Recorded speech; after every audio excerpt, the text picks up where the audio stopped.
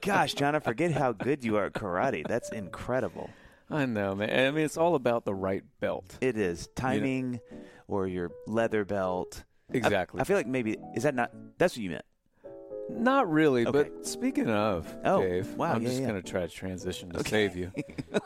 Finally, Dave, warm spring days are arriving. Am I right? Gosh, isn't it great? You know what? I need a new pair of shades that I don't have to baby. Do you know what I'm saying, John? I don't want to take care of them. Let me put them on, take them off, and not have to worry about them. Hey, Dave, I know exactly Sorry, I what didn't you mean mean. to rant. Knock around is the solution.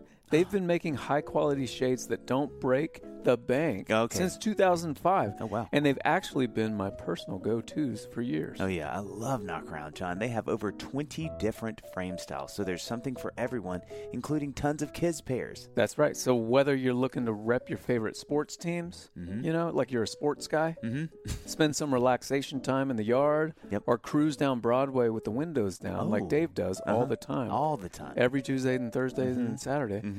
Knockaround, that's what you need. Yeah. All of their lenses have UV 400 protection, which is basically like sunscreen for your eyes, which, by the way, I've tried that and it hurts. Use the sunglasses, everybody. With polarized adult pairs starting at $28, you can get a few pairs to leave in your car, toss in your beach bag, or lend to a friend in need. Dave, that is such a good price that I might buy a pair just to intentionally lose them. I don't love that logic, John, but I know, you do have a history of misplacement. It's not don't fight me because of the karate stuff. But it could be perfect for you. Yeah. You know?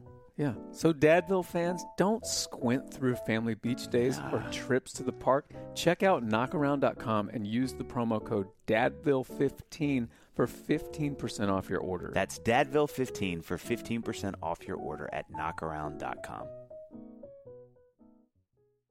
Dadville. Yeah. Hi, I'm Dave Barnes. And I'm John McLaughlin. And welcome to Dadville. Dadville is a podcast where we talk about life, love, and the pursuit of awesome dadding. It's funny thoughts and deep talks. So please, enjoy your time here in Dadville and enjoy this episode with Phil Wickham.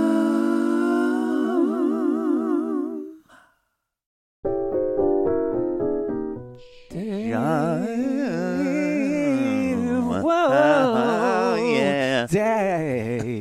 Gosh, you have still got it. Thank you. You still got it. You know what else I have? What? And still have? What? A love for a good podcast. Oh. Yeah. I know that. You know what I mean? I know that about you. I've been listening to the Matthew West podcast, and I'll tell you this, Dave, to use a sports reference, it's a winner. Wow. John, and I'm going to tell you something else. Yeah. I couldn't agree more. Thank you. I love it. You know, as a fellow Hoosier, Look at you. to use another sports reference, is that a sports reference? It kind can of. be. Yeah. Yeah. I enjoy listening to him talk to Cody Zeller, NBA star. It's good that you recognized your common thread with Cody, because I've been saying that. I'll yell it across the street to you. I'm like, you and Cody Zeller are so similar. Okay? He's from your I home didn't know state. what you were saying there, but now I know. Yeah. You've been saying that for like a year and a half. Yeah. And now I get and just to bring it back up, the actual similarity is actually not your basketball skills. It is home state, and that's where that feels like that feels heavy. But hey, don't doubt my jumper. I never Dave, do. Okay, I'll go out in the driveway right now and show it to you. Oh. I'll put you in a world of pain from behind the 3-point line. Yeah, and that is the first time I've ever said that phrase. It's so convincing, though.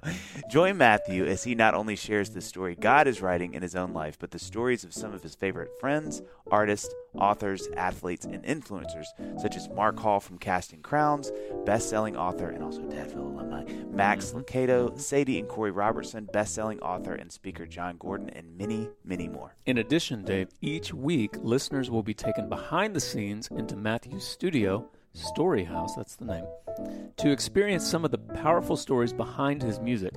New episodes are released every Wednesday, so be sure to listen and subscribe to the Matthew West podcast today.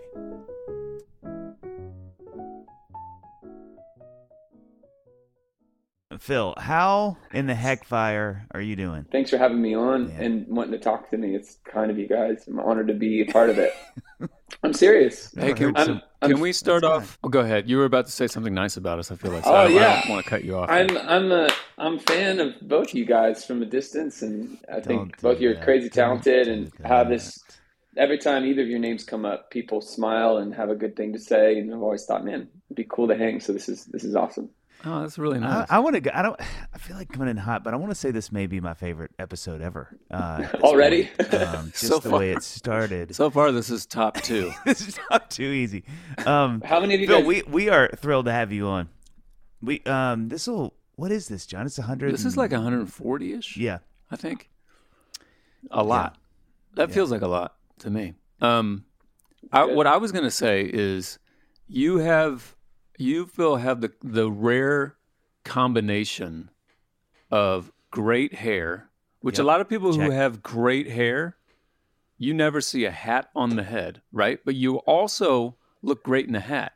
You're also like it, right? You're the dual hat guy. And some people who wear hats a lot, you see them and you're like, you're not a hat guy. I can just tell you're not a hat guy. You shouldn't wear hats. But Well, I'm getting pretty. If I don't keep up on the trim on the side, like I'm definitely showing that I'm almost 40 years old.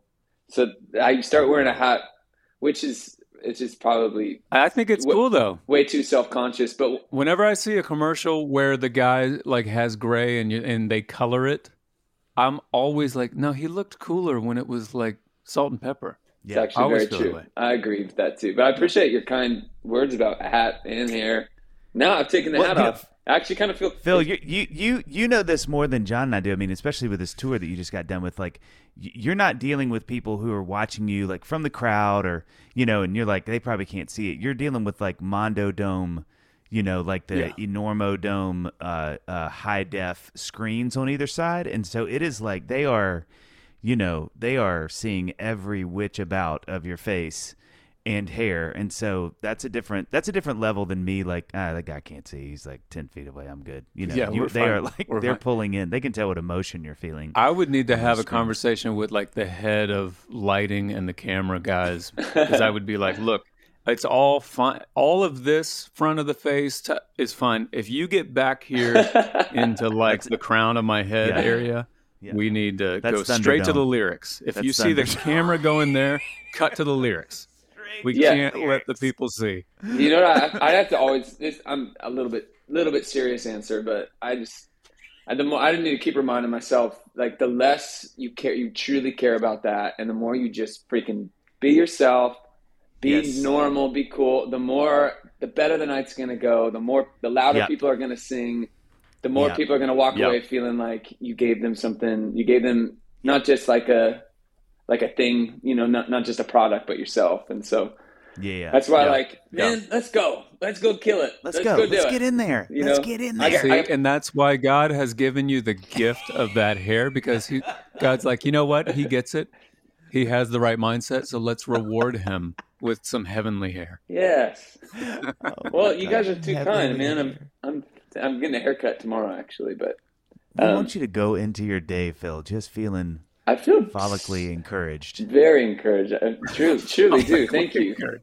Because honestly, you're just starting your day, right? You're in San Diego. I'm just starting my day, but on that tour, I was out with the guy with probably the best hair in all of Christian and gospel music. He's just got the main. It's like Samson level. It is. Yeah. He is Samson. He's the modern day worship Samson, and like so going out with him, and for him, it always just looks so awesome. And then like he'll come out the next day, and it's just like he's got it all braided, and he looks like he's just so bad to the bone, and then the next day he's got it all falling out of a hat. I'm like, bro, I can't keep up. Did you guys, as a tour prank, talk about maybe cutting all his hair off in his sleep? No, I would never dream of it. He gets up and he can't sing. He doesn't even have the strength to hold the mic. Yeah, can you imagine? I actually think it doesn't just strengthen him, it strengthens everybody on the stage. Every time that thing whips around and you get a little bit, you're in the splash zone a little bit, you got a little bit of the glory splash from the locks. Oh my gosh. I mean, I can see it when he goes back to the drummer just it gets another level when that hair starts whipping. It's amazing. That's true. That is incredible. That makes me laugh. Brandon is an energy. He's a battery for other people, just his energy that he brings around, and what he'll come into the room before the night and just say like what God has on his heart or what he's like feeling for the night. Like he's just definitely got a gift to lead, lead with contagious, just passion, and Yeah, I yeah, love yeah. I love him. He's a brother. But that tour was Yeah. it was my favorite tour I've ever done. Well, so let's Mm-hmm. let's tell the people what we're doing, because everybody right now they're having so much fun, but they're like, what's happening? So everybody today, we have Phil Wickham with us all the way from San Diego, which is early there, and that's why we appreciate him. He's just given up some of his life, some of his time, to be with us. So Phil, we do a little bit of the brag sheet every time. So here's a little bit about This Is Your Life. Released 10 studio albums, 4 live albums, 2 Christmas albums. His single "This Is Amazing Grace" is certified platinum and topped the Christian Airplay chart. Nominated for 16 Dove Awards. Good gracious! Jeez. Won in 2019 for Worship Recorded Song of the Year, 2022 for Songwriter of the Year and Artist, and 2022 for Worship Album of the Year and Worship Recorded Song of the Year.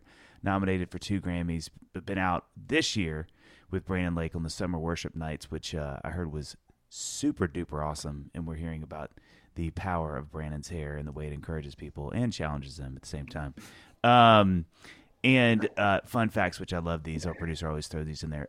Parents were both members of Parable, which I did a deep dive on this morning, which was unbelievably. Every click, it just got deeper and deeper. Which was like, God, what a fun fact. And I actually want to talk about that a little bit.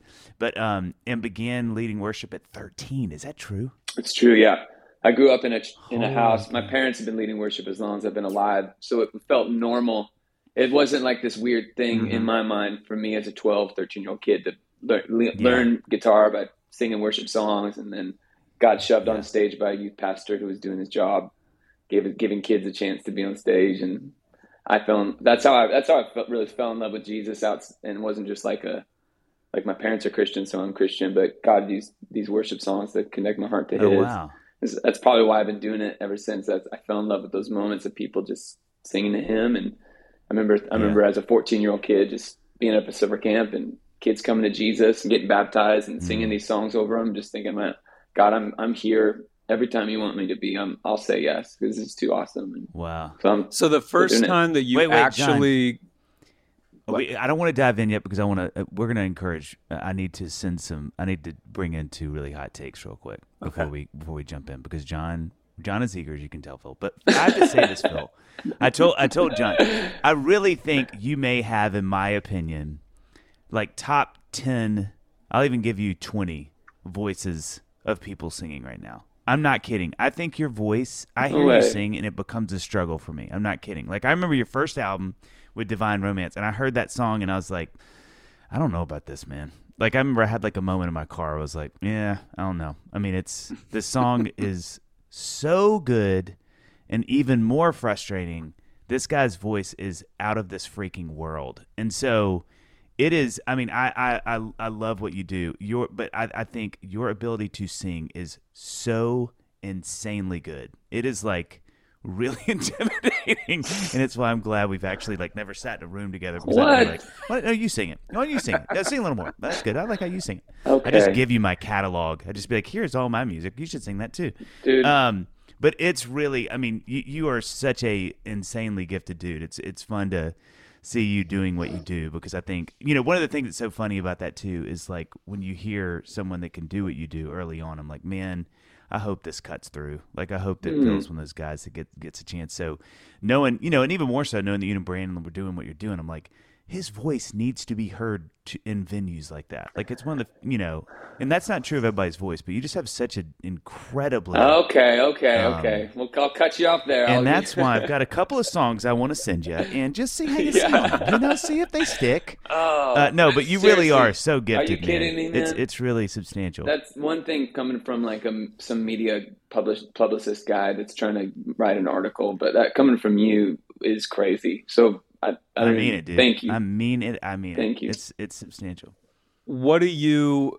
I'm always curious with musicians who are, who play an instrument, write and sing, maybe produce, all these different categories of what we do. When someone compliments you as a singer, how does that hit you? Are you like, because I have my own little hierarchy of compliments, you know what I mean? Yeah. Like if someone's like, that's an interesting question. You're a great singer. Or like, man, you're a great piano player or whatever. Like where is singing on that list? Are you like, Well, well, really, I would love for somebody to say I'm a great guitar player because That's that's I'm so glad you asked that's that, actually John. a That's great question, and only question someone like us would ask, right? Mm-hmm. And I would say I probably in a hierarchy of how I actually rate myself in these things, like, in which, there's definitely there was things that Brandon Lake would do every night that I'm like, man, I can't do that vocally. Like the little falsetto riffs. I'm like, I wouldn't hit all those notes as solid as he is. Like he's a great singer too. And then I'm on stage, like I remember being, I had to sing. I sang a song with Chandler Moore, and I was with the Mab City Crew a couple years ago, and like that's just a different thing. That everything that they were doing. Yeah. I'm like, I just have to remember I do a thing, and I'm gonna do my thing. I'm gonna sing the song because there's stuff happening that spontaneously that my brain would never go to, and it's so beautiful. Yeah. And so I think as I've grown more and been in more situations, the talent level has gotten so high. And usually that means a talent level of singing, because I know I'm not as good as the lead guitar player on stage. I'll never play drums like this guy. I'll never play bass like this guy. I'm a really solid rhythm guitar guy. Like I actually get a lot, I'm going to say this out loud. I get a lot of compliments from producers saying like, wow, you strum on the click really well. You love that. Yeah. Actually I've worked 18 years to strum on the click, a good G chord. So I feel really solid about like, you want me to be in the pocket with a guitar playing a G chord, I can do that. Yeah. Singing is up there, but for me, it's like, I would say writing songs just specifically for the church, would be like my, is the highest compliment of like, hey, like, I really connect with your songs. And for some reason I make up my own. There's some reason your songs are the easiest to make my own to sing Jesus. That's like, for me, the biggest compliment. But also, you know what? And I want to say this. Well, I was just going to say, quickly, Phil, because I think it's so worth circling what you just said. And I'm going to forget to talk about it if you keep talking because my brain's like a 5-year-old monkey. Mine too. I think something that was so cool for me to learn as a songwriter and artist really early in my career, because when I started writing songs, and I think John probably feels this way too to some degree, like I just couldn't, like, as much as I knew CCM, and when I was coming up, I'm 45 now, but when I was coming up, it was the heyday of CCM. Like that, my like late high school, college careers were just like, as a genre, it was just like really popping off. To DT Talk, Audio Adrenaline, Chris Rice, all the stuff. It was just really exploding. And so I really thought, I got to do this. Like, I'm a Christian. I'm starting to write songs. And I'm telling you, I couldn't do it. Like, I would sit to write songs and everything would come out this other way. They'd be love songs or be like some other thing. But it was just like, anytime I tried to make them gospel-centric in that way, it just wouldn't work. And it was so contrite and it was so contrived. And so when I got to Nashville, meeting Brandon Heath was such a joy in so many ways. And I knew him in college and we went to school together. But he was one of the first people I talked to. He was like, no, man, like that's what I want. Like that's what comes out of me. Because I thought, is this like something that people actually have a passion for too? Or are they kind of like doing it because they sort of feel like they have to? And it was such a cool thing for me to get around people, and still to this day, who that is the natural outpouring for them, because it is not for me. Like if you give me a guitar or piano, it's, I mean, 1 out of 100 songs is going to be what you said so well, like a song for the church or to sort of be a more worshipful moment. It's just not the way I'm built. And so it's been such a joy. And I love hearing you say that, because I think people need to hear that. It's like, God, it's so fascinating to me the way that he makes songwriters, because it's not a choice. I think a lot of times it's the way God makes us and the wiring we have. And sort of when you put all the stuff in the music and everything in our heads, it pops out this way. And I love that the church can celebrate both those things, that they can have places for me and John and guys who are in girls and bands who are believers, but the way that the world and music comes out of them is this way. And then people like you and Brandon and, my other friends who are in that space who do it comes out that way. I just think that fascinates me still, even as old as I am. I'm like, I just love that. I love that it's not sort of like, if you were a Christian, you 100%. Should do or whatever, Yeah, 100%. So cool. I love there's outlets now that exist that didn't exist back then too, right? Like, it's like there's only one way to be a Christian artist in 1992. And because no one played worship music, they play this kind of music, right. and there's no other real way for you to get heard. Like MySpace wasn't even around yet. You know what I mean? Like, so you had to do a thing, or else you either were like, I'm going to write songs that fit into this little formula, or I'm just going to go do something full on mainstream, or, you know, so it's so cool. There's outlets now. You could, for it to happen, you just post a reel of a chorus, and people, if it's good, people will share it. You know what I mean? On Instagram, and all of a sudden, 500 people are showing up at your shows. It was amazing, you know. And but I also think back then too, and maybe this is just my upbringing, but I wonder if you guys can relate. John, did you grow up going to church too? Or are you like church kid? I did. Okay, because growing up like a '90s youth group guy, like maybe it was just my specific church, but there was definitely more like black and white. This is wrong. This is right. Not just like, this is what you, this is what I forget how you put it, but like, this is what I feel like I should do. Not just that, but also like, this is the Christian thing to do. Or like, there's a sense almost like I'm not allowed to chase that dream of being U2 number 2 or whatever, or the next cult. Like, I am, but I'm going to get looked down a little bit on by like the older generation of my church, that I'm like actually playing at bars and clubs. Like there's that sense. And I think that still exists probably to some degree, but I think that's really broken down a lot too. And people are just like, man, make beautiful stuff full of truth, carry the light of Jesus. And maybe that's just a change in my heart and some liberation that I've seen in my own self over the last 20 years. But I think it exists in a much bigger way, which is so beautiful, just to reiterate your point. Yeah. On that thought, growing up, with your parents having the background that Dave mentioned earlier, that they were in, was it Parable? Yeah, Parable. Yeah. So they grew up playing music or in their young adult life or whatever. Like, so music was, I'm guessing, just like everywhere in the house. Yeah. Like, how did they feel about you playing music? And did you feel that pressure from them to stay within the church? Really quick. So my parents both got saved. My dad was 15. My mom was 20. At that whole, there's a recent movie that came out it's called Jesus Revolution. And it's about Chuck Smith and Lonnie Frisbee in the beginning of this Jesus people. Anyways, Lonnie Frisbee led both of my parents to the Lord in that tent, in that time. So they're fully from that.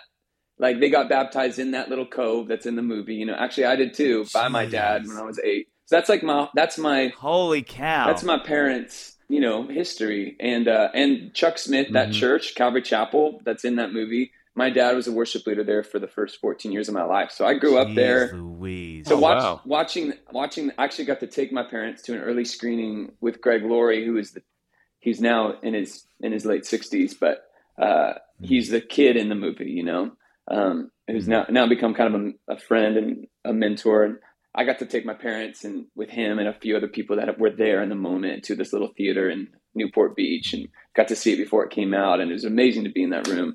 All that being said, so that's my upbringing. My parents just radically being saved, out of the world, playing in bars, playing Jimi Hendrix riffs, and then all of a sudden finding Jesus and wanting to play for him. And that's why Parable was born, is all these young hippies found Jesus and want to tell people about him. And that's how all those bands are born. Parable, The Way, and there's the Love Song, and there's other ones. And so my parents were traveling around singing about Jesus because Jesus changed their life. And that's how they fell in love. Well, in this band, they get married. I'm born. We moved to San Diego, and I'm growing up there. And so I kind of knew some chords my whole life growing up. But when we moved to San Diego when I was 12, I had this summer vacation with nothing to do. My dad said, "Hey, if you want a guitar, I'll give you my old beater one, but you have to promise you learn how to play it." And I thought, that's cool. And so, never any pressure from them to learn, never any pressure for them to lead worship.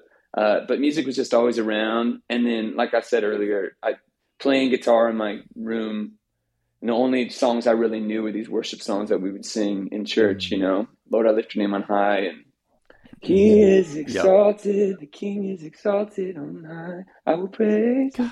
Do you remember that one? I don't know if you remember that. You can sing like that at 9 a.m. is just whatever. Place. But I'm coming back, Phil. I'm coming back. It's okay. It's okay. And, so wait, real quick, can I ask? Yes. Because you're like a 12-year-old kid around this point in the story, yeah?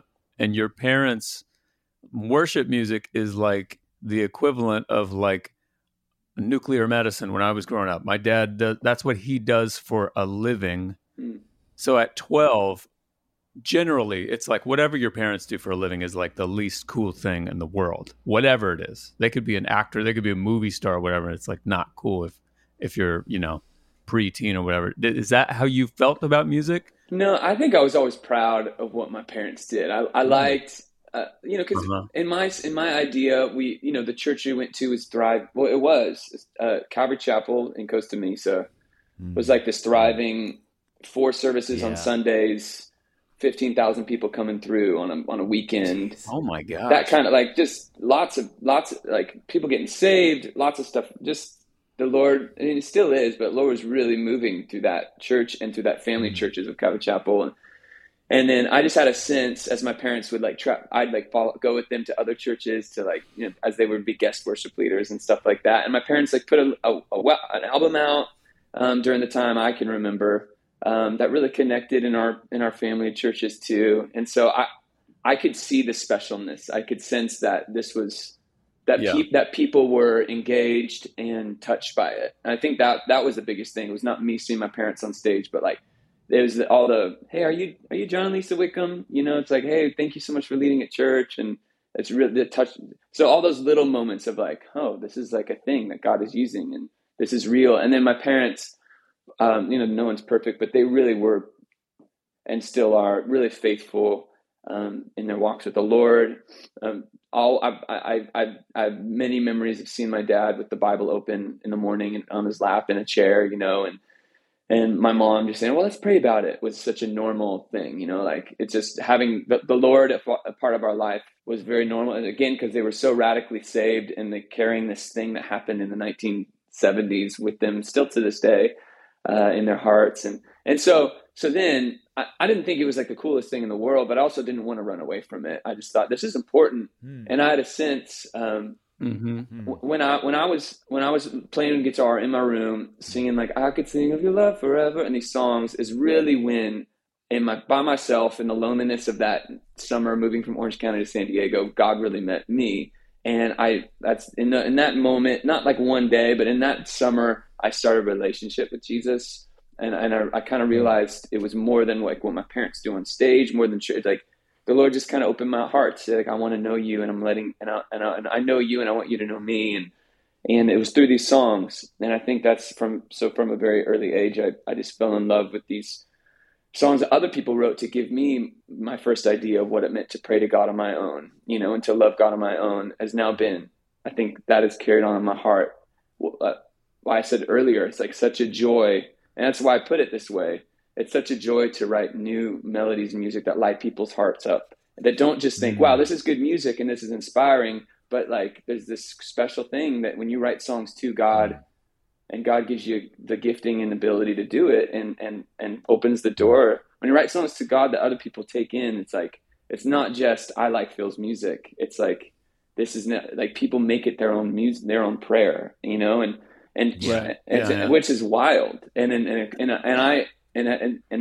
ever expanding amount of sense of responsibility and honor comes with that in my heart, and where it just, and as I grew up more and more too, and went through experiences and realized what God had put inside of me to do, what God put inside my heart to connect with, not because I'm super holy or not because I'm a great Christian music guy, but just because it's what you said, he put inside of me to do. It's just, I realized I try to write this EDM song, and I'm you know what? I just want to write. But ultimately, I really just want people to sing to Jesus, or try to write this love song and go up and get some sync hits with a guy in LA I know or whatever. It's that was fun, but let me get back to what I love to do. It just is. Yeah, I've almost tried to do other stuff, and it's just ultimately man, I just want to get back to what I do. Dave.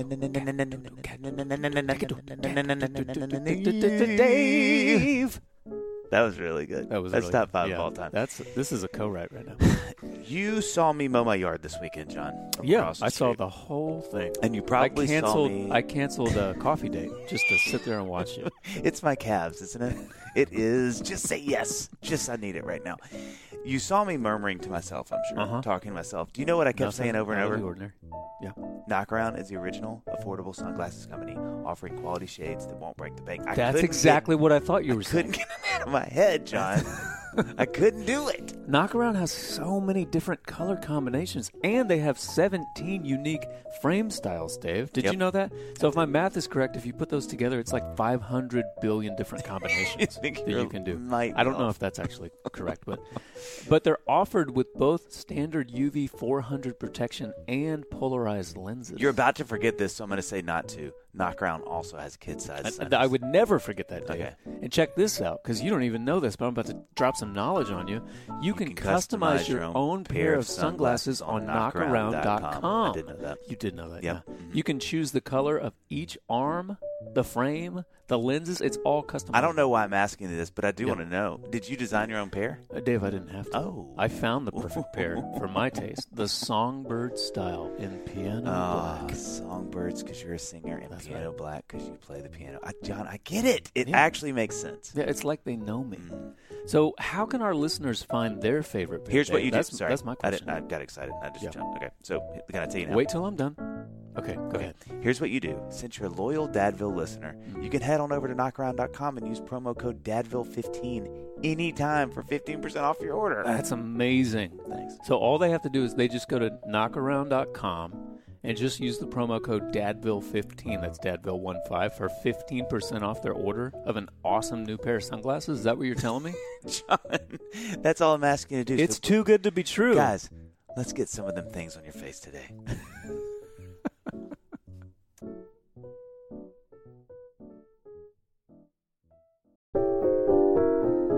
John, would you talk to him?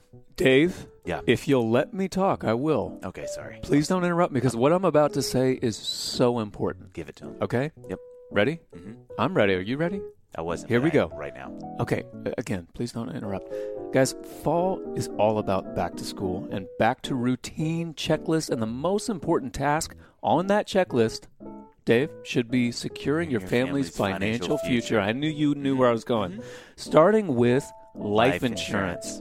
Now, Dave, Fabric by Gerber Life makes it quick and easy and affordable to protect your family so you can get back to enjoying your life. Yes, knowing that you and your family are covered by a great life insurance policy is an incredible relief, and Fabric is an awesome way to go. That's right. Fabric was designed by parents for parents to help you get a high-quality, surprisingly affordable term life insurance policy in less than 10 minutes.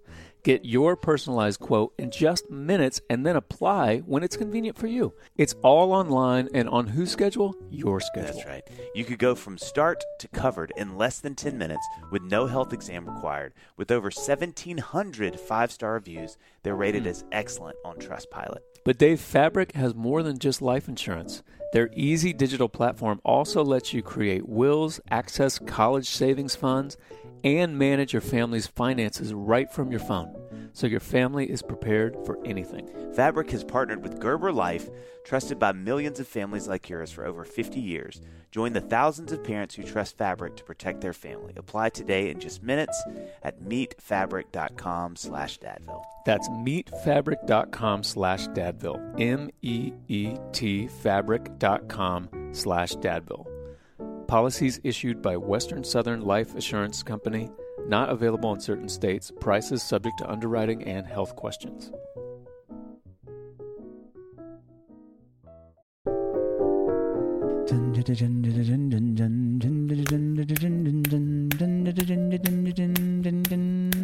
Hello, Dave. Wow. Okay, yours was better than mine. Johnny, Thanks. are you loving this warmer weather? Summer is just around the corner. Dave, I am so glad that you brought that up because the weather has been so great. I'm playing tennis, right? I'm sitting outside on the porch in my tennis shoes, going for walks in different shoes. I don't I was going to walk say in that's tennis just too shoes. far. Yeah, I mean, it's so nice. And honestly, I don't really want to be spending too much time in the kitchen making meals because there's so many other good things to do outside. John. That's where Factor comes in. You can fuel up with Factor's no prep, no mess meals, so you can spend more time outside. Okay, it sounds good, but Dave, let me ask you a question. Okay. Can I meet my wellness goals in time for summer with Factor?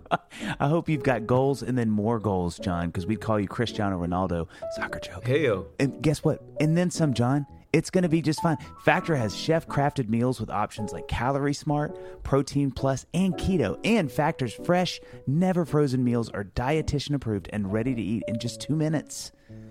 Dave, that sounds so awesome. You've talked me into it. I'm ready. Wow, that was easy. I'm ready to kickstart my routine with 35 different meals and more than 60 add-ons to choose from, Dave. Did you know that? I'm educating you now. And these are restaurant quality meals like filet mignon, right? Shrimp, blackened salmon. Enjoy effortless support for your lifestyle. Choose from 6 menu preferences to help you manage calories, maximize protein intake, avoid meat, or simply eat well-balanced. Head to factormeals.com/dadville50 and use the code dadville50 to get 50% off. That's 50% off your first box, plus 20% off your next month. That's code DADVILLE50 at factormeals.com/dadville50 to get 50% off your first box, plus 20% off your next month while your subscription is active. Have you ever had the moment, where maybe your parents come to a show and, you're chatting backstage afterward or whatever, and, Dad's like, that was great. You guys, the band sounded great. A couple notes. I noticed that, Oh, yeah. he's got years and years and years. He's been doing this for a lot longer than you have. My dad almost always has a couple notes, which is awesome. No, that's hysterical. Are you like, I want to hear the notes? Or are you like, Dad, just pat me on the back and, let's go to dinner? He's not, and my dad is, if you met him, he's so sweet and humble and meek, and he's still leading worship and leading teams for a reason at almost 70 years old, because he's just so trusted and full of integrity and meets people right where they're at. All that being said, he's not afraid to be like, that was weird, this moment. I think that's a weird, or that, like, hey, like I'll have, I just sent him a new song that I'm going to be releasing for Christmas. Like, we're getting it mixed right now, but it was right before it was getting mixed. And I'm like, check out this new song, because I think it's awesome. And I think it's really Christmassy, but people can sing it. And he's like, that bridge, like, he's like, I don't know. He calls me. He's like, I don't know, Phil, like that bridge just, it's kind of a mouth. Like, I don't know. I just don't want to sing it. I feel like other people feel the same way. He's like very honest. John, you hurt his feelings. Phil is so mad. That was too personal. That was too personal. John has done something that has never happened in Dadville before. He said something too personal, and Phil said, "You know what? I knew it was a minefield. I knew it was a minefield." What is the one thing I told you not to talk about, John? Literally, the one thing is his dad critical? His dad. Don't bring I said, if you bring this up, what is the one thing every PR person says about Phil? Don't bring up his dad's criticism. Bring his dad up. About Christmas songs. I know. I couldn't remember if you said bring it up or not bring it up. And in those situations, I always go with bring it up. Phil is headed to the beach right now with a surfboard, so mad at us. He's not coming back. What do you think he would say right now if we asked him another question? Just practice some questions on that. And Phil, what does your mom say? Go ahead, Phil. Phil, go ahead. Your mom and music, is that? Go ahead. So, Phil? Okay. Do you have a thought about that? Does your mom have critiques of your dad? So does your mom have... Who do you think's a better dad, you or your dad? Does your mom have critiques of your dad's critiques? Because that could even things out. Because if he says that, but she's like, I kind of liked it, you may be back at zero again. Now, what your father just said was very offensive, but the way he said it was Here I come. Perfectly delivered. Phil, he didn't mean that. We are so sorry. I am so sorry, Phil. I told him, don't ask about the dad and the Christmas songs. Obviously. And Phil's going to disappear on us. Yeah. That's so funny. Anyways, I'm glad it cut me off because I was making the story too long. But my dad, I went back and listened to it. And the reason why I hated it is because when he said it, I knew in my heart, like, I could have written a better bridge. Yeah. Yep. And then, what I did is I rewrote it and I re-sang it. And that night I got up after I put my kids to bed. I got up in this room right here, my little studio, and I re-sang it and I sent it to the producer. He's like, this is better. I was like, I know. My dad challenged it. Dad was right again. Well, that's that was one recent time where like kind of I was like, no, I just didn't have I didn't think I had time to fix it, you know. But I've come to really really love his critique because I would say 70% he's always honest, which is awesome, and 70% of the time I actually think he's right, and then 30% of the time it's fun to have that relationship with your dad. It's like, Dad, I know I already got it right. You're not right on this, you know. That's kind of where we are right now. I know I feel so strong on this, but yeah, he often has notes. I can't imagine. Like, I'm sitting here thinking as you're talking about, I'm like, what would it be like to have a parent that has done music and is in music? Because I can't think of anything that is more vulnerable in me than someone critiquing my songs. And I mean, Phil, as you know, and I know John knows too, like when you work with producers, you know, especially early on, I had this conversation with a new artist literally 2 days ago. There's nothing that's more helpful than good song people. Nothing. Because they can hear it and go, hey, I mean, Ed Cash was this for albums for me. Like, I'd bring in a bunch of songs to Ed, and he'd be like, all right. Like, I'd come in with 15, and I'm like, might want to strap yourself in, my man, because this is the new Thriller. And he'd be like, all right, let's listen to some songs. And, you know, it never failed that he'd go, okay, these 4 are awesome. This one needs a tweak on the chorus, and the rest I wouldn't record. And it would be like, what? You know, but just like you, Phil, you'd leave, and you'd kind of go like, you know, he's probably right. You know what I mean? But that is a guy who I could leave, and I, you know, and though Ed is one of my best friends, you know, it was like, it wasn't my dad. I can't imagine like my dad being like, so I listen to some of his stuff. Third song's too slow, and a lot of major 7s on these songs, Dave. I don't think that's our vibe with this record. I mean, I just think it would be like, there's no safe place to go at that point. You know what I mean? It's like, that's funny. Well, I need to say then too that I do feel like my mom and my dad are my biggest cheerleaders as well. Yeah. And for every critique, there's 10. Yeah. Wow, we're so blessed by this, so blessed by that. And that's not like, I don't feel like it's not like I gotta go compliment Phil before I tell. I expect more of like, this is so special. I can't wait for people to sing this. Yeah. But so, which makes the critiques of like it sounds too high for your voice or something. Like, it makes it way more powerful. That's such a great specific critique. It sounds too high for your voice. It's a gift to have that though, because you don't have to worry about some like secondary motivation for the critique. You know what I mean? Well, the critiques are really specific. That's what's cool too. It's not like this broad, like, I don't know, I just can't put my feet. Doesn't feel as good as, it's like really specific, which is helpful and also comedic. It sounds too high for your voice is just such great code. It's like code for so many things. Code for like, you need to re-sing this vocal. Yeah. Or it's just a bad song. Sounds a little too high for. Okay, thanks, Dad. I'll just scrap that whole idea. Thanks, Dad. That was a song cycle that I wrote a whole album to, but let's just scrap it because it's too high for my voice. You know, one of the things that I think is so cool about what you do and what Brandon and a lot of the community that you're in does is, you know, you it is such a different in my brain, and you can rebuke me here, but like, you know, where John and I would write songs, there's sort of certain criteria in my brain for what I'm doing. It's very different, I would imagine, than some of what you're going through, because you said it so well and enunciated earlier. Like, you know, you're going, I can't wait to hear people sing this. And while that does matter to me, it's not quite as important as other things are, because it's not you know, I'm not writing songs to be sung by hundreds and thousands of people. You know what I mean? Like, I hope they do, but that's not really the center thing I'm shooting for. And so it's got to be interesting as you're writing, because it really is about some sort of distillation in a way of like, okay, this has really got to be understandable and palatable and singable. You know what I mean? Which is, I can't imagine having those as a grid. It would just be such a different thing for me. You know what I mean? Than you know. And so as you said that earlier, I was like, what a beautiful way to put that, because that would be a really interesting. One of the things that I did last year, this new record I'm putting out, I listened to Beatles for a year. And that's all I listen to. But oddly enough, it's kind of what they did. And so I would do this thing, and I wonder if you do this too with your kids. But I would get in my car, because I realized that taking the kids to school every day, I would just listen to Beatles songs. And I was always amazed at how quickly they would take them on. Like the kids, it was like immediate.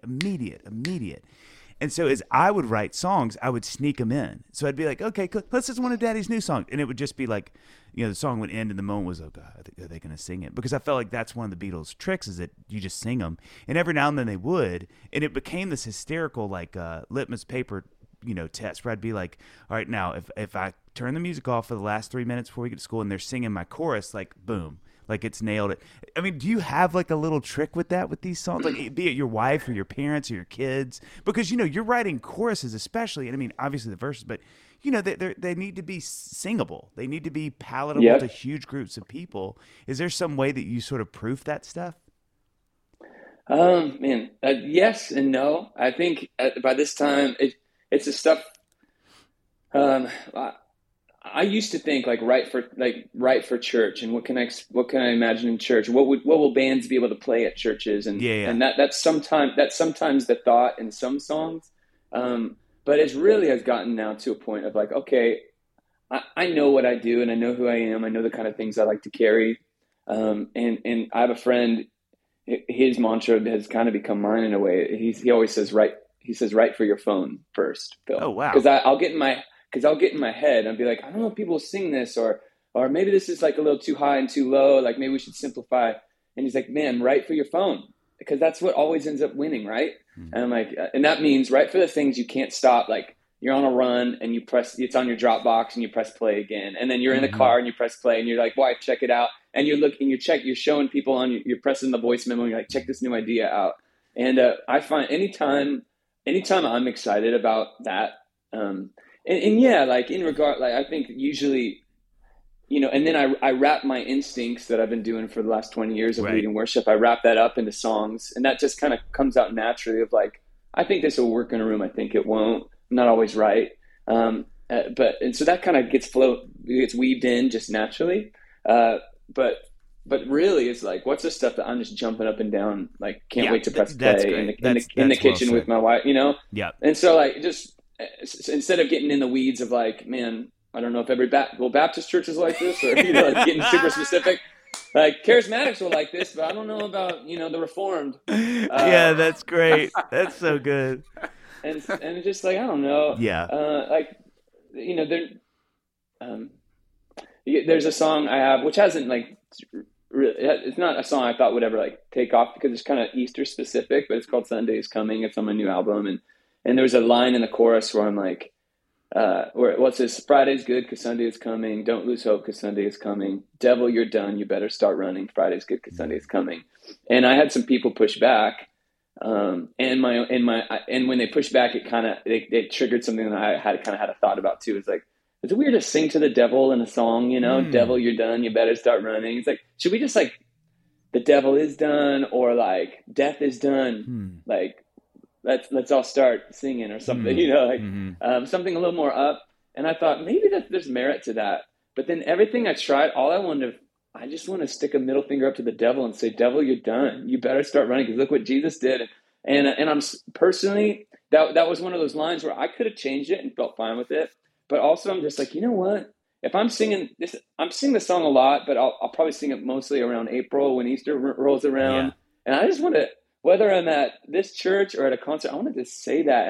And now, honestly, that's the line. If people cheer in the song, it's that line. Isn't that cool? And which is cool, but it's also like you kind of pick your battles and figure out what, like what do I want to carry, but also what can I imagine people carrying. Well, that's too. I think that's a beautiful part where your artistry actually gets to be a part of it too. You know what I mean? It's not just. I mean, you're not a faceless person sitting in the Brill Building in New York writing songs, and it leaves and you never see me. I mean, you are out there singing and leading. So I think it is a beautiful part where you get to sort of go, no, I want to inject some of my, this is me too. Mm-hmm. This is Phil Wickham writing the song. This isn't just a faceless person, and this is what I feel. So one of the things I want to talk about that is we were talking about today, I think is so fascinating, is you had this vocal rest. You had your throat surgery in 2014. Is that right?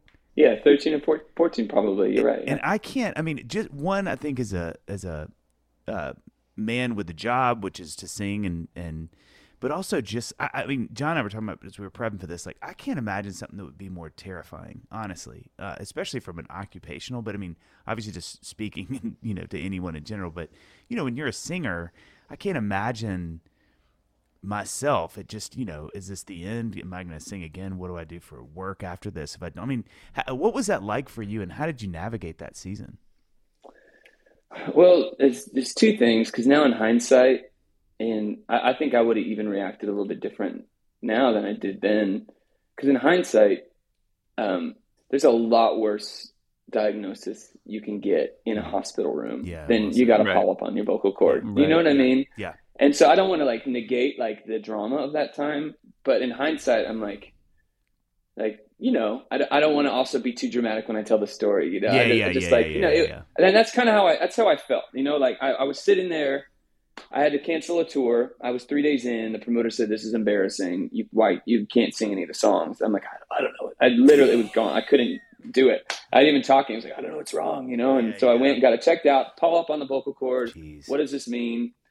Well, let's put you on vocal rest, is what they said, with steroids for a month. No talking, no singing. Let's see if it goes down, because we'd rather not do the invasive thing, which is surgery. It's like they take it out and flap over the skin, and it's got to heal perfectly. And if there's any scar, you guys know, if there's any scarring, then it can alter your voice. And there's been times when it's gone bad, but so pretty much they said, like, let's not even talk about that. Anyways, went through a month, no talking, no singing, nothing changed. Talked on it for 2 days, went back in. And then they said, "Oh, it's actually bleeding down your throat." Oh, I'm gosh. like, okay, like, and they're like, And that's like, not good. That's probably right? that's probably that gurgling I've been hearing every time I talk, you know. Yeah. And Man. and so they did surgery, or they said we got to do surgery, and so then it's like, okay, what does this mean? And you know, they give you the worst. It's like, well, here's the worst. It's like it heals bad, and scarring doesn't vibrate, and you kind of lose control over your voice. You probably would still be able to sing, but it wouldn't be something you like could, like, you know, it would probably alter like you actually recording records. You might not have that voice anymore. Or something. Like, gosh, that's a big deal. And then they're like, and also often endurance, it can like mess up with endurance, and it's a healing process, you know. And we got to see where it is after that. And so that was fresh. That was, yeah, like there's some fear in that, but also I'm pretty like cerebral. I'm not like, I can kind of logically think through it, you know. I'm just like, you know what? They didn't say I have a tumor in my throat, you know. They didn't. There's worse things that could have happened, but in the silence of that next 2 weeks before the surgery, and then a month after, no talking, no singing, and also with that going on around my mind, that was kind of beating me down. And also during the recovery of the surgery, I made a horrible decision to binge Breaking Bad, which I'd never seen before. And so I couldn't even, I was like to the third season, I was like the most depressed Just guy. a dark time. Just a dark time. Silent in the back room, binging Breaking Bad, like wondering if I'm going to ever be able to sing again, you know? That's not good. I don't tell that to everybody, but Yeah. that was how I was passing the time, because I couldn't. My wife was like, the kids are just crying because you're not talking to them. Can you just go away? So it was kind of the whole thing was just hard, you know? Yeah. Not really. She's not that sweet. She's like, it would help me if you would just be like, you just, Yeah. she wouldn't say just go away. You know? She's very sweet and awesome. We're still married, 15 years. Good. And so anyways, so in the dark, really was this growing thing. It was like, I wouldn't have put this the right way, but I was really, was kind of getting bitter, and also really feeling loss of like, not the voice itself, but of like, I realized how much I really love people applauding. I really love having something people saying I'm good at. I really love I like standing out. I love knowing that I'm doing something that feels important. Yeah. I love people telling me that it's like, kind of had fallen in love with that. Like, this is who I am. This is what makes me special. Wow. This is what gives me value, which is kind of, like, obviously that's how I would feel in my mind, but I never really pinpointed that. I'd always kind of classified it as like, man, this is ministry and this is great, and I'm doing this for the Lord. But like, man, after you have some time to think about it, I wasn't even being honest with myself. But now in retrospect, it's like I was getting this really bitter, depressed thing, because like, what if I don't have that anymore? What if I'm like, got to go sell real estate after this or something, you know? And I'm just like another real estate agent. Not that there's anything wrong with that. It actually would be probably pretty fun. But it wouldn't, I feel like it wouldn't make me the artist that I am, you know, just be a guy with a job. And so I was really feeling like that sense of identity being gone, which I still wouldn't have felt that. I wouldn't have known how to say that, but I know that now that's what I was feeling. And then this group of people that get together, it's called Catalyst. It's a big conference of church leaders. I was supposed to lead worship at it, and they found out what happened, and they said, hey, can you write a letter? We'll read it from the stage and we'll pray for you. I'm like, okay, that's sweet. And so I'm just going to do like the boilerplate, like, guys, it's all good. God's in control. We'll be back next year. just thanks for your prayers. And then he texted me while I was writing that paragraph, and he said, oh, just to let you know, the conference theme is identity. And like I kind of I read that and I stepped back, and like it was one of those moments. Wow. Maybe three Wow. times in my life where I felt like it was so holy. Wow. Like so burning bush. I'm in the presence of God. I almost was like really, really, really heavy weight of God's presence. And Wow. it's not something that I would say lightly. I'm not like, it's not something I say every time I lead worship, this is what happens. You know, it's like, it was really like, I remember thinking like, I never doubt that he exists again. Like I was just like, this is crazy. I'm aware of him so highly. And I started crying. Man. Like, and fell to my knees in this back. No one was there. It was just me. And like, I'm not being dramatic. I would not dare to get off my knees. It was like that kind of feeling. It was crazy. And I grew up in church. I'd never felt this before. And I felt, and I remember having this real strong sensation that I was being asked a question, like, who am I? And I was like, God, who am I? You're God. Like, who am I to you? Like, your Father. And like, when I said that, it was like I said the right thing. And then it's like, what does that make you? And it's like, it makes me your son. Then I got these pictures. Guys, I'm not joking. I got these pictures of all these memories that I didn't know I had, of like being with my kid at the park and my kid being born and all these different things, and my emotions in that moment and my pride. And like this person, this girl, Penelope, is going to be loved no matter what. She is my kid no matter what. She is welcome in my house no matter what. She is a Wickham no matter what. And I'm just like, like freaking, like, and it's like, you are mine no matter what. This is who you are. The things I've given you to do, who cares if that changes? Like, funnel it all through, like, you are loved and forgiven and set free, and you will be with me in heaven. And like, just say yes, because I've got an amazing plan for your life. Just say yes to the things I put. I know. And I'm just like, this is crazy. And from that moment on, I had this crazy joy in my heart, because I knew God was going to do something special. I knew if he was, I didn't know if he's going to, I might never speak again. Who knows? Like, my throat might fall out. I don't know. I don't think that happens. I think you die when that happens. We're no doctors here. Yeah, no doctors here, but you might need a throat.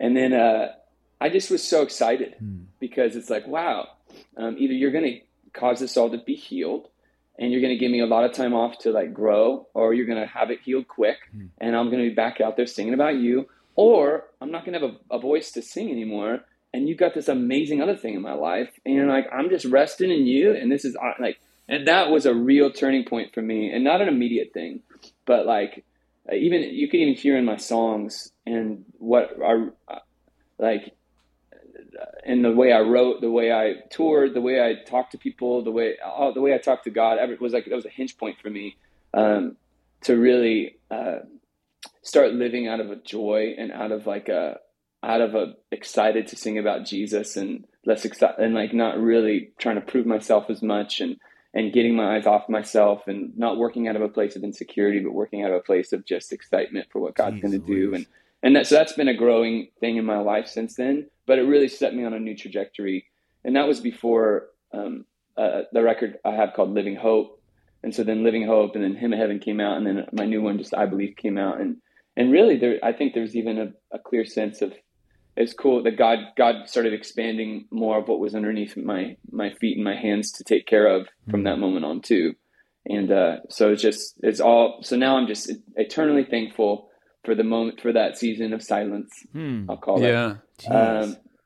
Because God really spoke in a huge way. And it was like, I wasn't born again in that moment, but something was renewed, and it's like on its right direction that it never was before. That's incredible. Yeah. I talked a long time. No, that was great. Incredible. Boom. Dave. John. Boom. Boom. John.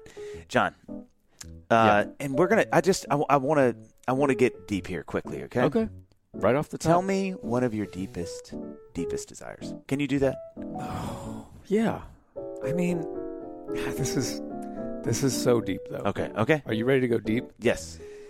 I'd have to say that it's that I wish I had visibly thicker hair, and I wonder that if maybe stress might be causing my hair to thin. Or Gosh, that's so vulnerable. No, I know.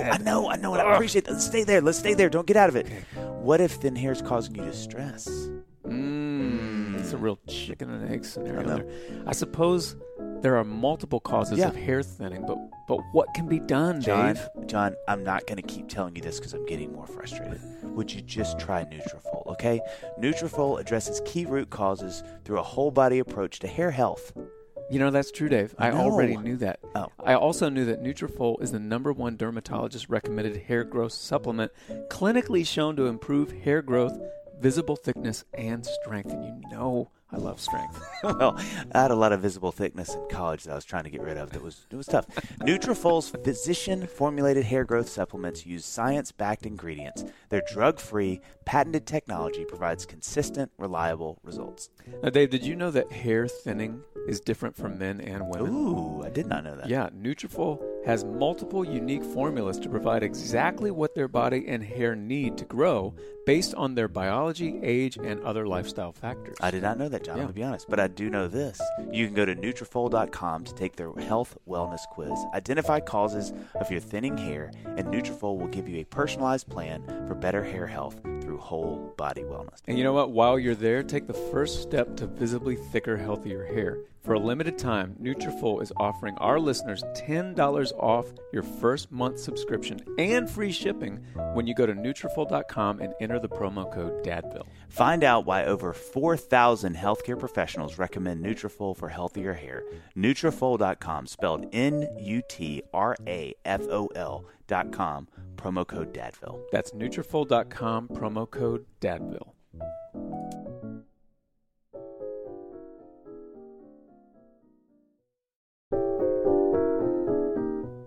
Johnny, can you hear me? David, can you hear me? John.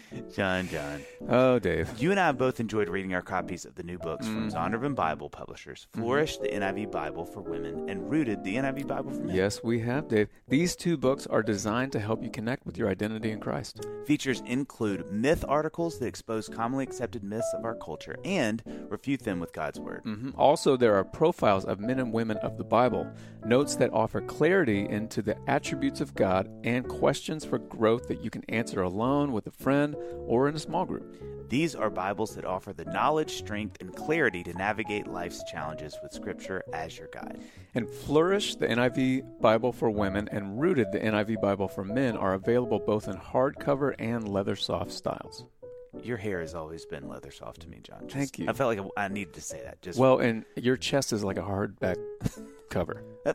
You know what? No, don't take that back. That means I wasn't something about to. Me. to. Okay, we need to finish this ad. Find out more and order your copy at Amazon.com/rooted and flourish. That's Amazon.com/rooted and flourish. I think about this a lot, like more and more as I'm getting older. The gift of something like that, like a situation where something is a really big thing in your life, which again, you humbly acknowledge that there are much worse diagnoses to get in a hospital room, which is very true. But as musicians here, we all know, like, what you went through with your voice, that's super, super scary. So what a gift it is to have something huge in your life that is tied so closely to your identity. And we all know it shouldn't be and all that kind of stuff, but no one can fault you for it being tied up in your identity. To have that temporarily taken away so that you can get to the point where you're like, okay, I've learned this lesson and I can go forward with whatever happens. Those sort of like near-death experiences, if you will, like the life after that is such a gift. You know, it's that's such a gift that you had that in that way. You know, I've considered a gift. It's cool to look back on that time and consider it a gift now. And also, I like what you touched on, because this is something I've thought of and spoken of a lot, but I didn't just now, is that like, it's not that you're talking about like what we do, like we are singers. That's part of who we are. And I don't think that's like, my only identity isn't son of God, but for that to be like the highest identity that the other things funnel through, and the motives of using everything, like that changes the motives of everything else, you know?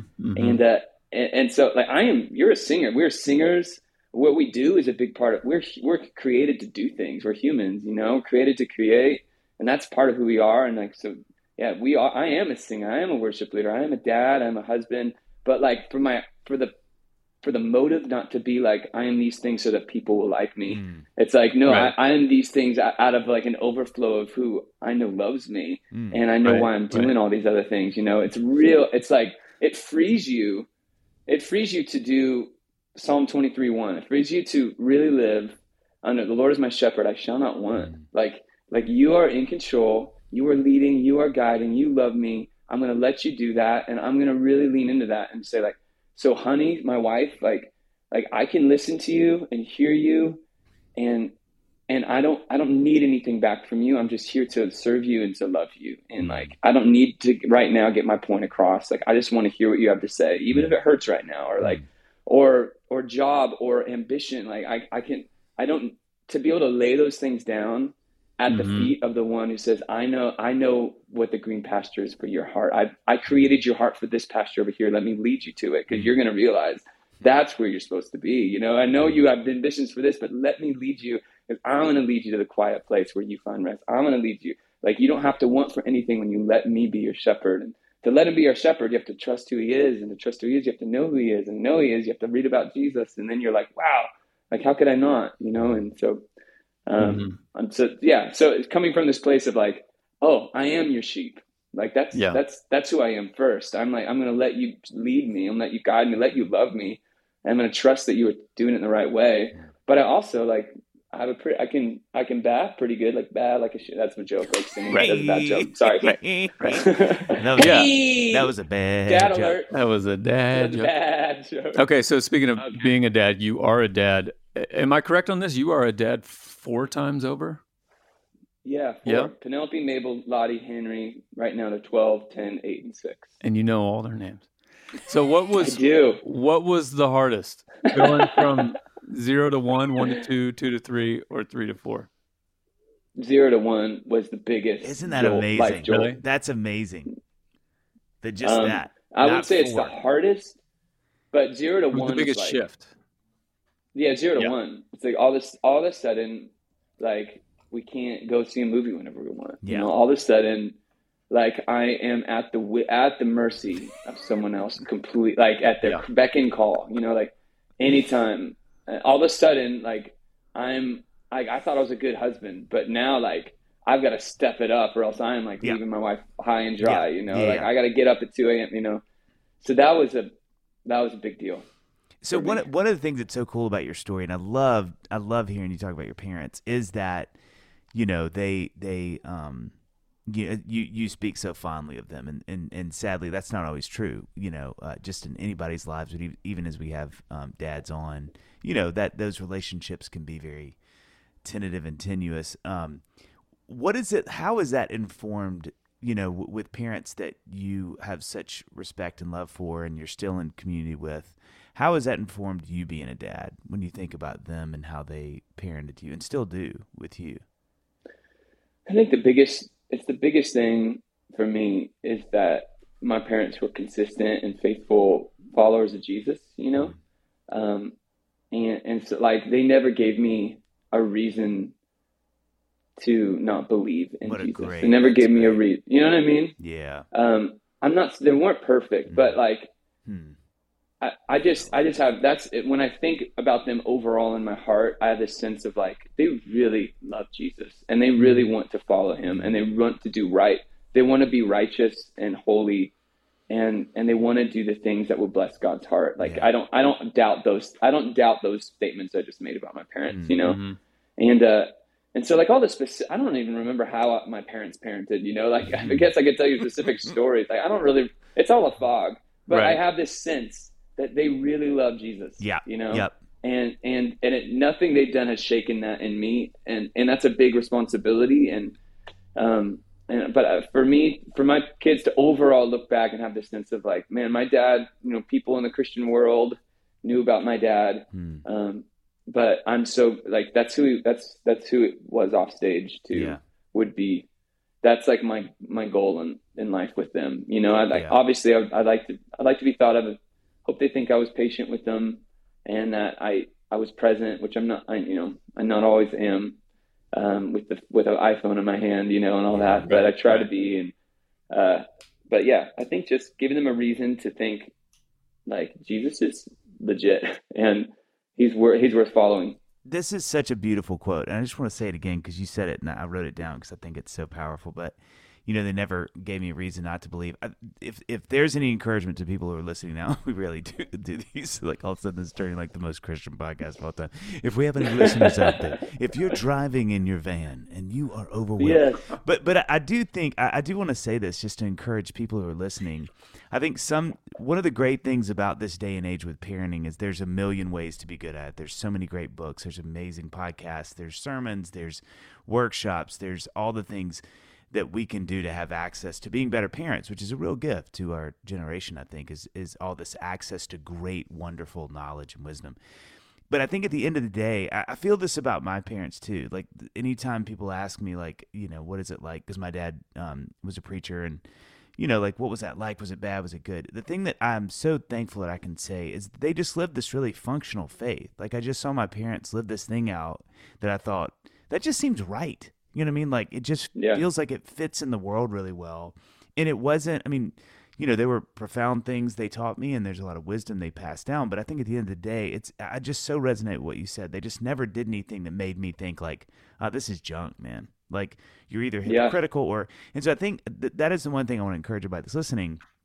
I think sometimes we can overdo this a little bit. We're so concerned with parenting and being good parents and dads and moms that I think when we're walking our faith out, first with our own faith, working on that and spending our time with the Lord and letting the Holy Spirit do what he's doing, sometimes that's just the most important thing. I think it's just knowing like, let's just live our faith sincerely, first of all, with the Lord ourselves, and then and it will manifest itself in these beautiful ways. And I think it's easy to get caught up in like, we're going to mess it up. But you said it so beautifully. It just never gave me a reason not to believe. And I think that's a great sort of thing to remember as we're parenting. Sometimes it's easy to just, am I doing the checklist? Am I doing the things? And it's like, sometimes it's just that simple, which I think is beautiful. It's a great point. Yeah, I hope they take that away from me as well. That's all I could ask for in all my imperfections. And don't you guys hate like those days where you get in bed and you're kind of running through the day? You're like, oh crap, Oh, dude. You're just like, what? Like, why did I do that? Your kid totally didn't deserve to get chewed out the way you did, but you had something else on your mind. You're like, can you stop yelling at me? You're like, why did I yell like that? I didn't need to yell. Like that was crazy. Yeah, it's just the worst. My oldest daughter is getting to an age now where, like, when she was 4, 5, 6 years old, it was like I could have some kind of spat like you're talking about, where like I went to level 10 immediately, and then I apologize, and then she's fine. And then so I was never putting them to bed where she's still mad at me or whatever. It's like she's moved on, she doesn't even remember. Now we're past that now. Now we're at the age where like this actually just happened last night where she got a little upset with me around bedtime, and she asked me to leave the room. Like I was like laying with her in bed, and she was like, "Would you just leave the room?" And so I left, and I went. I had to go to bed. Actually, and then we had like our small group at our house, which I'm like, I should not be hosting a small group in my house. You guys should be doing an intervention with me on being a terrible dad. But when you have to go to bed and you got to just, like, there's nothing I can do. I just have to sleep here all night long and then see what she's like in the morning. It's so rough. Hope she's home in the morning. She may have left. She is carpetbagging across the South. I know. On the back it's of trains. So hard.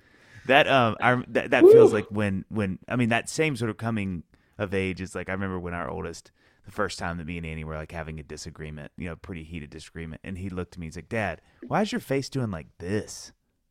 And I was like, my face isn't doing it. It was like, that's what Daddy's face does when other people are wrong.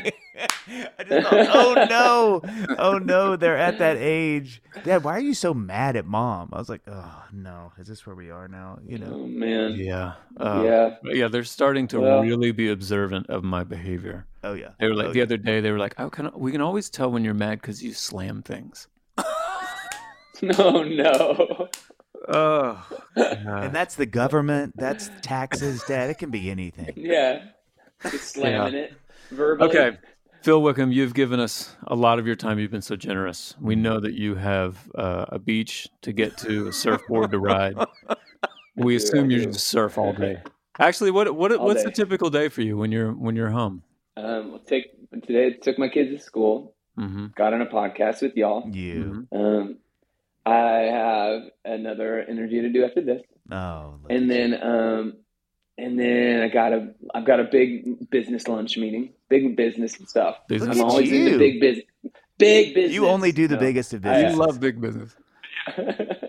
No, I've got a meeting with my manager. A couple calls to make. I always try to go for a little like exercise. Yep. Sometimes that is get in the water or go for a run or something. Yeah. And then pick my kids up. Man, that's today. Every day's different. That's a great day.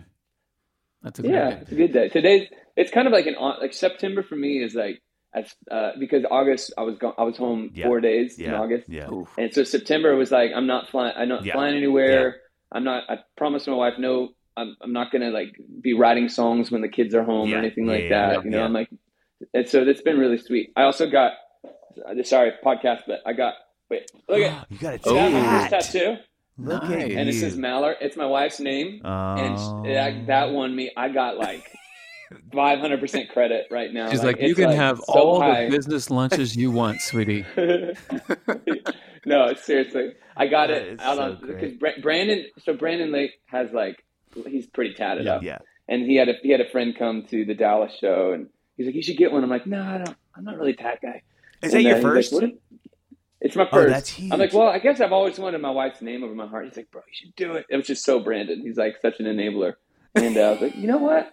I'm going to get it, and I'm going to go home tomorrow. I'm going to show her, and she's going to love it. I know she is. And I did it, and she loved it. And it's like, it's my 15-year badge. Oh, I love that. I got to say, though, I have 7 tattoos or so I know how bad they can hurt afterward. And does your guitar strap not go right over that point on your chest? It's pretty small tattoo. It's like a name tag, but it's not my name. Yeah. And so, and they put that tape over it, that I didn't know existed. And so I felt, and I had 3 nights off because that was a Sunday and I wasn't playing till Thursday. And so by Thursday, it actually healed great. You're safe. safe. Didn't even peel or anything. Yeah. Yeah. Thanks for caring about that, though. I appreciate it. Yeah. Very kind of you. That's what we do at Dadville. Okay, so we like to round out the interview with a little speed round. These are just top of mind, whatever comes to your head. I'll ask one. Dave, we'll kind of go back and forth. So your first one is, if you had to go by a stage name from now on, what would the stage name be? Oh gosh, that's a tough one. Oh goodness, can you? I don't know. Can you guys give me one? I actually thought about this. This is watch us be back to the beginning here. It has to be something like Black Hawk.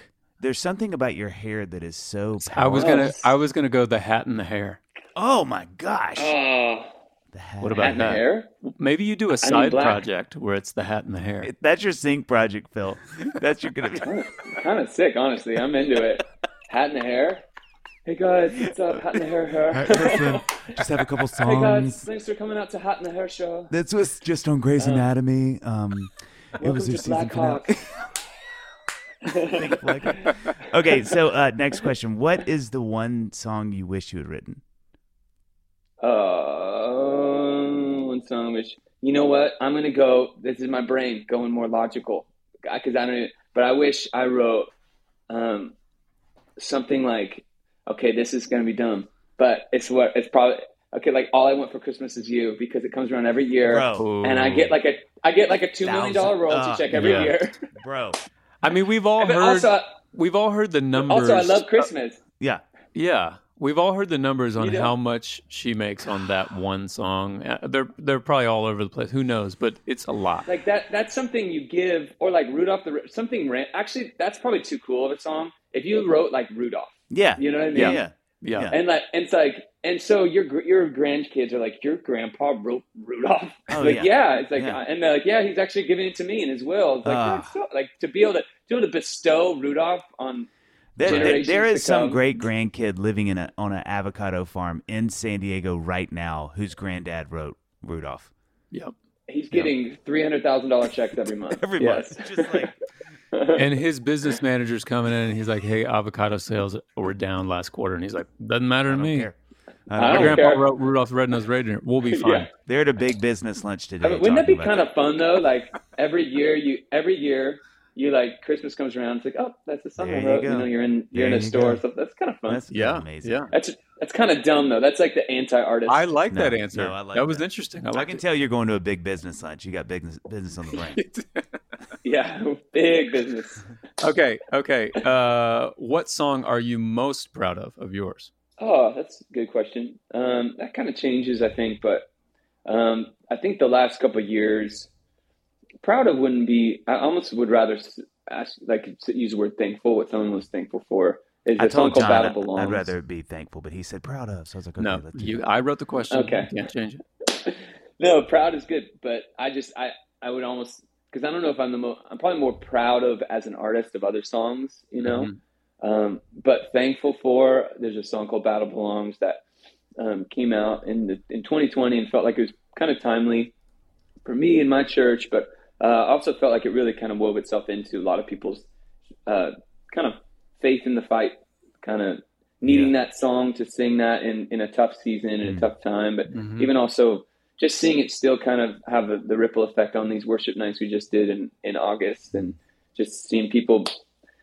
It just seems to be the catalyst of like really special moments live too. The catalyst for moments of faith, moments of praying, moments of calling people into, you know, believing that God is bigger than the things they're going through right now. And so that song's been a huge encouragement to me. Caused me to write a devotional book that ended up doing a thing too. It just like has been a big part of my life. So I'm thankful for it.